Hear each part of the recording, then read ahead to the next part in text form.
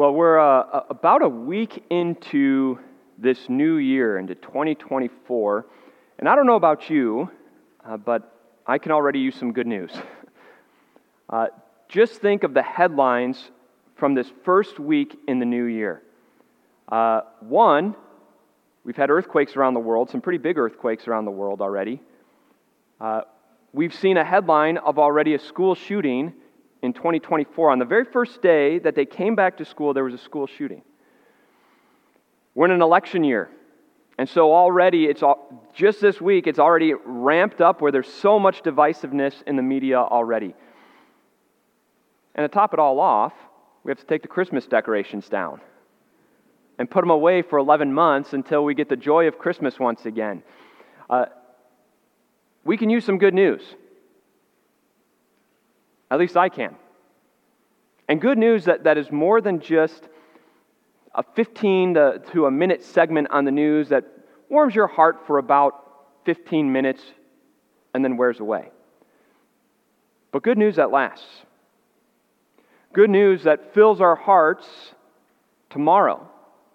Good news that changes our hearts 6 months from now. Good news that when we gather here in January 2025, as we gather together and worship on that Sunday morning, it's still impacting us, still filling us with joy, has been the reason for our joy for the past year.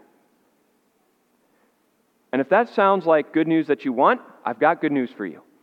The book of Mark has that good news for you and for me, and that's what we're going to look at for the next 13 weeks. The book of Mark has the good news of our Savior, Jesus.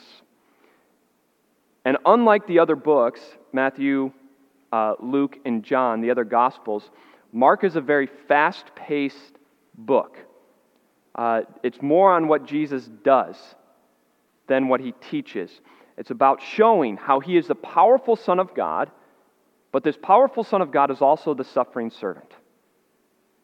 Mark is one of the earliest New Testament books written. Some have it marked down at between 40 and 45 AD that Mark wrote his gospel. And he wrote to Romans. The Roman Empire was the number one ruling power, owned probably the most territory in the known world at that time. And Mark wrote to Romans who worshipped Roman gods. Very similar to Greek mythology were the Roman gods. And he's writing to them to show how Jesus is bigger, more glorious. He's the Son of God, and yet he's different. He's also the suffering servant come to save us from our sins.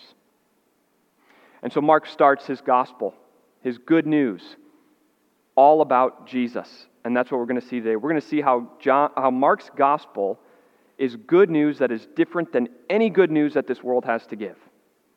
Let's start. We're in Mark chapter 1. The beginning of the good news about Jesus, the Messiah, the Son of God, as it is written in Isaiah the prophet.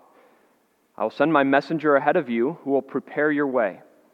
A voice of one calling in the wilderness, prepare the way for the Lord. Make straight paths for him. And so John the Baptist appeared in the wilderness, preaching a baptism of repentance for the forgiveness of sins. The whole Judean countryside and all the people of Jerusalem went out to him. Confessing their sins, they were baptized by him in the Jordan River. John wore clothing made of camel's hair with a leather belt around his waist, and he ate locusts and wild honey. And this was his message. After me comes the one more powerful than I, the straps of whose sandals I'm not worthy to stoop down and untie. I baptize you with water, but he will baptize you with the Holy Spirit. Let's stop right there. Notice the very opening line that Mark has, the beginning of the good news. That word for good news in the Greek is euangelion. It means gospel, good news. And it was in ancient times a word that was used for military victory. And so a messenger would come back from the battlefield, euangelion, victory, we won, great news. And this is a word that Mark uses at the very beginning of his book. The beginning of the good news, the victory, the good news. And what's the good news all about? Mark doesn't say, good news. Here's a 10-step plan to make sure that 2024 is a good year. He doesn't say, good news. I have good news for you. If you follow this path, you will have success in your life. He doesn't say, good news. I have a plan for you to live a moral life. No, that's not the good news. The good news is not a program. It's not a plan. The good news is what? A person. Jesus, the Messiah, the Son of God. Your first point today. How is the good news different than anything else? The good news that Mark has for us is that the good news is not a program or a plan, but a person.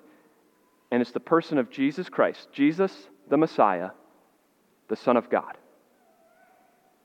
In fact, not only Mark is about this, all of Scripture is about the good news that God prepared and planned in advance to send His one and only Son into the world to save sinners. Ever since Adam and Eve sinned, God had a plan from all eternity to send Jesus, the Messiah, into the world. This is the good news that all of Scripture testifies to, that Jesus is the Messiah, the Son of God, and in Him alone, is good news. Some of you are here today so glad to turn the page on 2023 because it was rough. Some of you experienced things in 2023 that you never want to experience again, and you're praying and hoping that there's good news for you in 2024. I don't know what your circumstances are going to be. I can't promise that, but I can promise that there is good news. Because the good news is found in Jesus. And Jesus will be with you as you go into 2024. He's here. He was born to be with you and to be with me. This is the good news that Mark has for us today. And so how do we prepare for it? How do we prepare for our Savior who's come into the world to be with us? The same way that God wanted His people of the first century to prepare.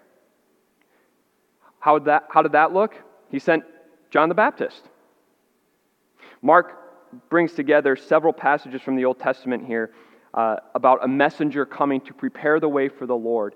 And he ties the Old Testament and says John the Baptist is the fulfillment of these Old Testament passages that was a messenger coming to prepare the way for the Lord. And what was John's message to prepare the people? He went preaching a message of repentance, a baptism of repentance for the forgiveness of sins. What was his message? Repent and confess your sins. Repent. Change your attitude about sin. Don't go into sin. Stop accepting sin. Stop being comfortable with sin. But turn from it and confess it all and be baptized for the forgiveness of sins. That was John's message. And notice who came to him. The whole countryside and all of Jerusalem came out to John to hear this message because this message was for everyone. The rich and the poor, the nobility, the peasants, the religious, the irreligious, the church leaders, the ones who don't go to church, the military, the soldiers, the criminals. Everyone came out to John to hear this message of repent and confess your sins. What would John's message be to you and to me today? The same exact thing. If John was standing right here in my place, his message to you and to me would be repent and confess your sins. You want to prepare for the good news of Jesus? Repent and confess your sins. It's your second point. To prepare for the good news, we repent and confess our sins. Now, this doesn't exactly seem like good news, does it? Some of you are in the dating world right now. Others of you who are married, you can remember back to when you were dating your spouse. Would you ever have done this? On your first or second date, the food comes, you're at a restaurant, food comes, and before you start eating, you say, you know what, I just got to get this off my chest. I can be a bit controlling.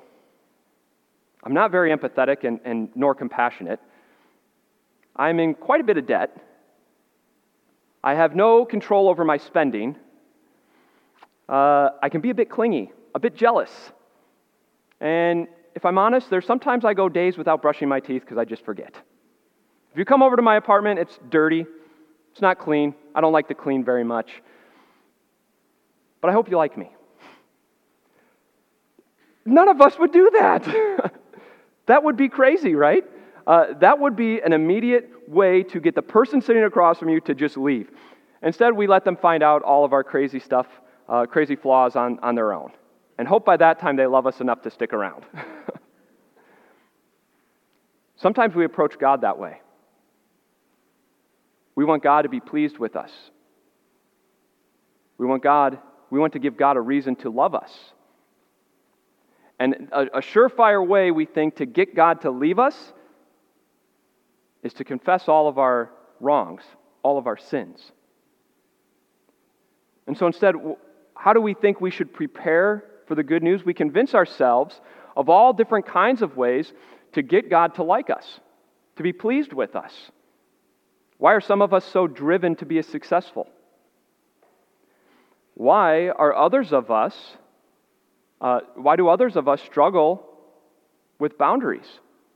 We can't say no to anybody because we want to be known as a loving and kind person. Why do some of us have savior complexes? Why do others of us fall into this victim mindset that the reason I can't be better and more pleasing to you is because my circumstances around me don't allow it? I'm a victim. Why are others of us so focused on morals and religious rituals? They all come back to the same root. At the very heart of it, it's we want to give God a reason to like us, to be pleased with us. So that God looks at us and say, yes, you're someone I want to be around. You're someone I want to commit to. The only problem? Sin isn't a bad habit. Think about this. What do we find more disgusting? Our sin or not brushing our teeth for 5 days? I think initially we say, not brushing our teeth for 5 days. And yet to God, our sin is so disgusting. It is so offensive that He doesn't want to be around us. And we are and to be honest, we're doomed. Because there's no amount of morality, there's no amount of religious ritual, there's no amount of anything that we could do to make up for our sin. We stand before God doomed. We're hopeless and helpless. And so why do we prepare with repenting and confessing our sin? Because there's nothing left to do.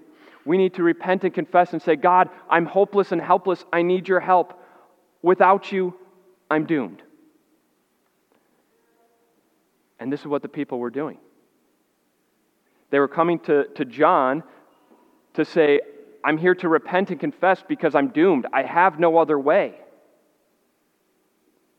And as John sees the people lined up, sinner after sinner after sinner, he sees someone that he would never expect to be there. Here's what we're told. At that time, Jesus came from Nazareth in Galilee and was baptized by John in the Jordan. Just as Jesus was coming up out of the water, he saw heaven being torn open and the Spirit descending on him like a dove. And a voice came from heaven, "You are my Son, whom I love. With you I am well pleased." At once the Spirit sent him out into the wilderness, and he was in the wilderness 40 days, being tempted by Satan. He was with the wild animals, and angels attended him. After John was put in prison, Jesus went into Galilee proclaiming the good news of God. "The time has come," he said. "The kingdom of God has come near. Repent and believe the good news." John sees sinner after sinner after sinner lined up to receive a baptism of repentance for the forgiveness of sins. And who does he see lined up there? Jesus. The innocent Son of God lined up with sinners for a baptism of repentance for the forgiveness of sins. Have you ever had one of those moments where you look around and you see someone that you did not expect to see in that moment at that place? That's John and Jesus right now. John sees a line of sinners, and who's he see right in the middle? The innocent Son of God. What's he doing there? Jesus, you're innocent. You're perfect. You don't need to repent and confess your sins and be baptized for the forgiveness of sins. You don't need to do that. Why are you there? The reason is because Jesus, the Son of God, came to take the place of sinners.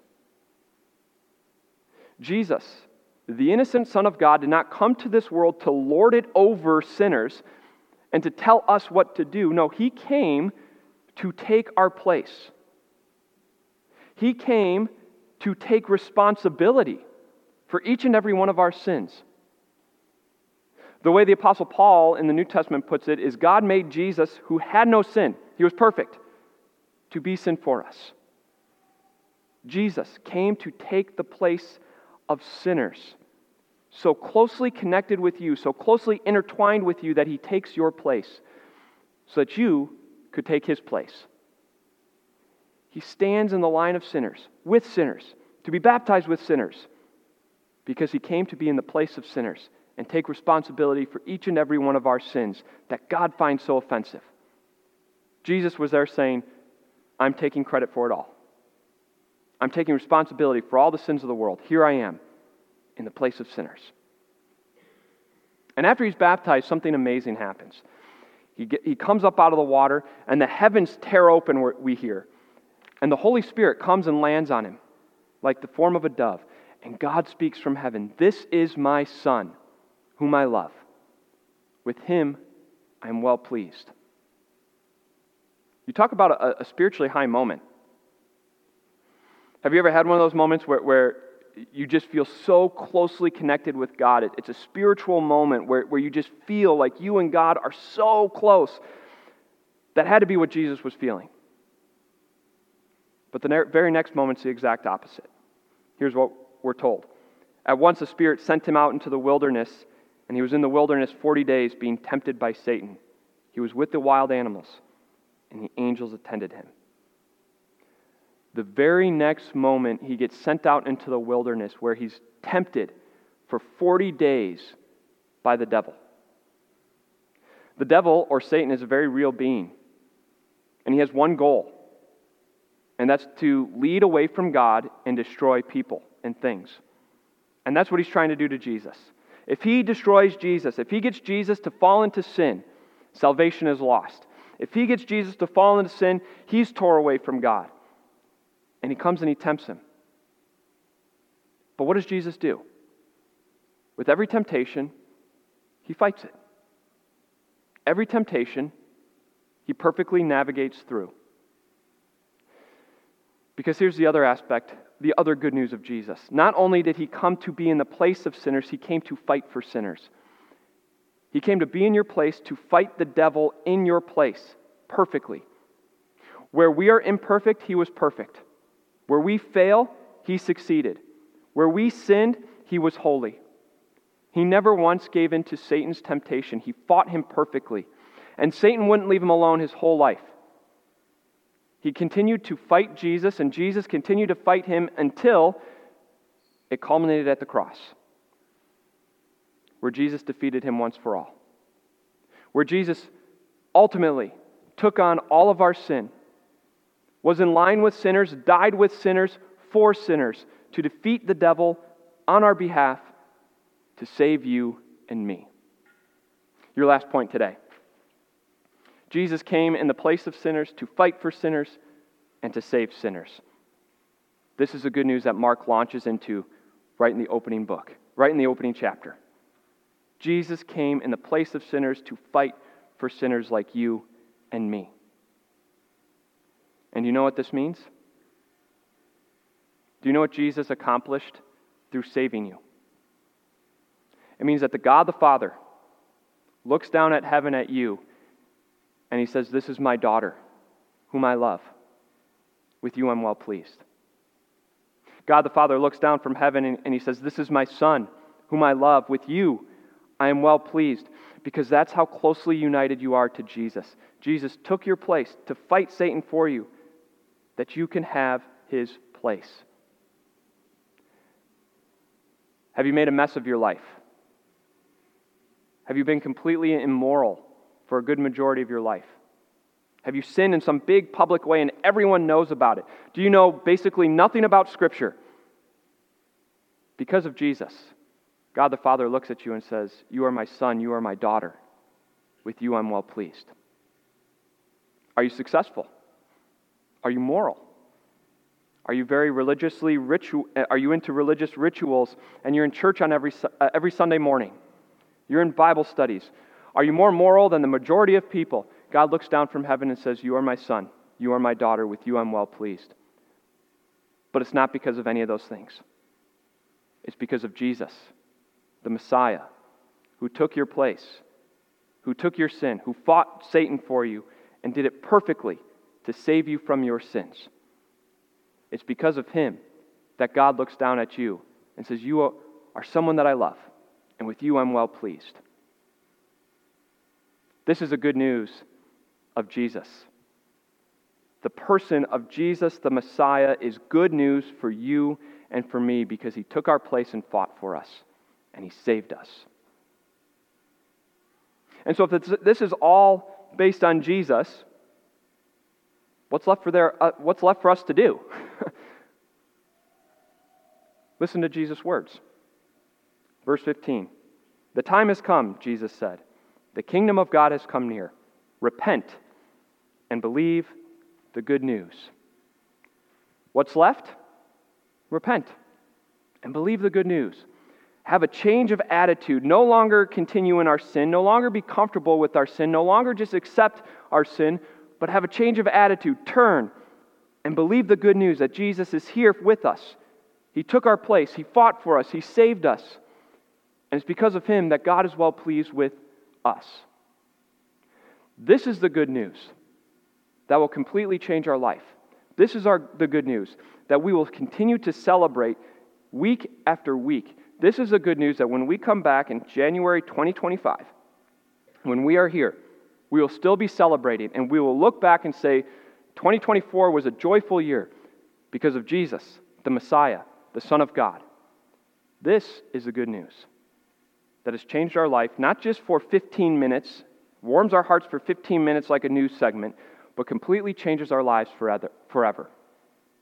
Because this is the good news, that when we die and we stand at the gates of heaven, we will see God face to face. And it's because of Jesus that God will look at you with a smile and say, "This is my daughter. This is my son, whom I love. With you I'm well pleased. Come and enter my home." May this be our joy, this good news. May it be our joy today, tomorrow, and forever. Let's pray. Gracious Father in heaven, there's good news in this world, and yet there's no better news than the news of Jesus, the Messiah, the Son of God, who came into this world to take our place. He has taken responsibility for all of our sin. He fought Satan perfectly in our place. And it's because of him that our sins are forgiven and that you are pleased with us. We thank you that his life is our life, his death is our death, so that we can stand before you holy and perfect in your sight through our Savior Jesus. Apart from him, there is no good news. And so we thank you that this good news has touched our hearts. We thank you that it's changed our lives now and forever. Continue to help us to grow in this message this year. This is the good news that will motivate us and get us through any time in our life, any circumstances that we're going through, to know that you, the God of this world, are pleased with us, not because of what we've done or haven't done, but because of our Savior Jesus. We thank you for that. Let us grow closer to him this new year. As we go into this new year, we ask that you help us to spread this message to more and more people so that they may be touched with this good news and that their lives are changed now and forever. Because it's because of Jesus that all of this world's sins have been forgiven. And we want more and more people to know that. We ask you to be with us this new year. Bless it and let it be all for your glory. We ask this all in Jesus' name. Amen.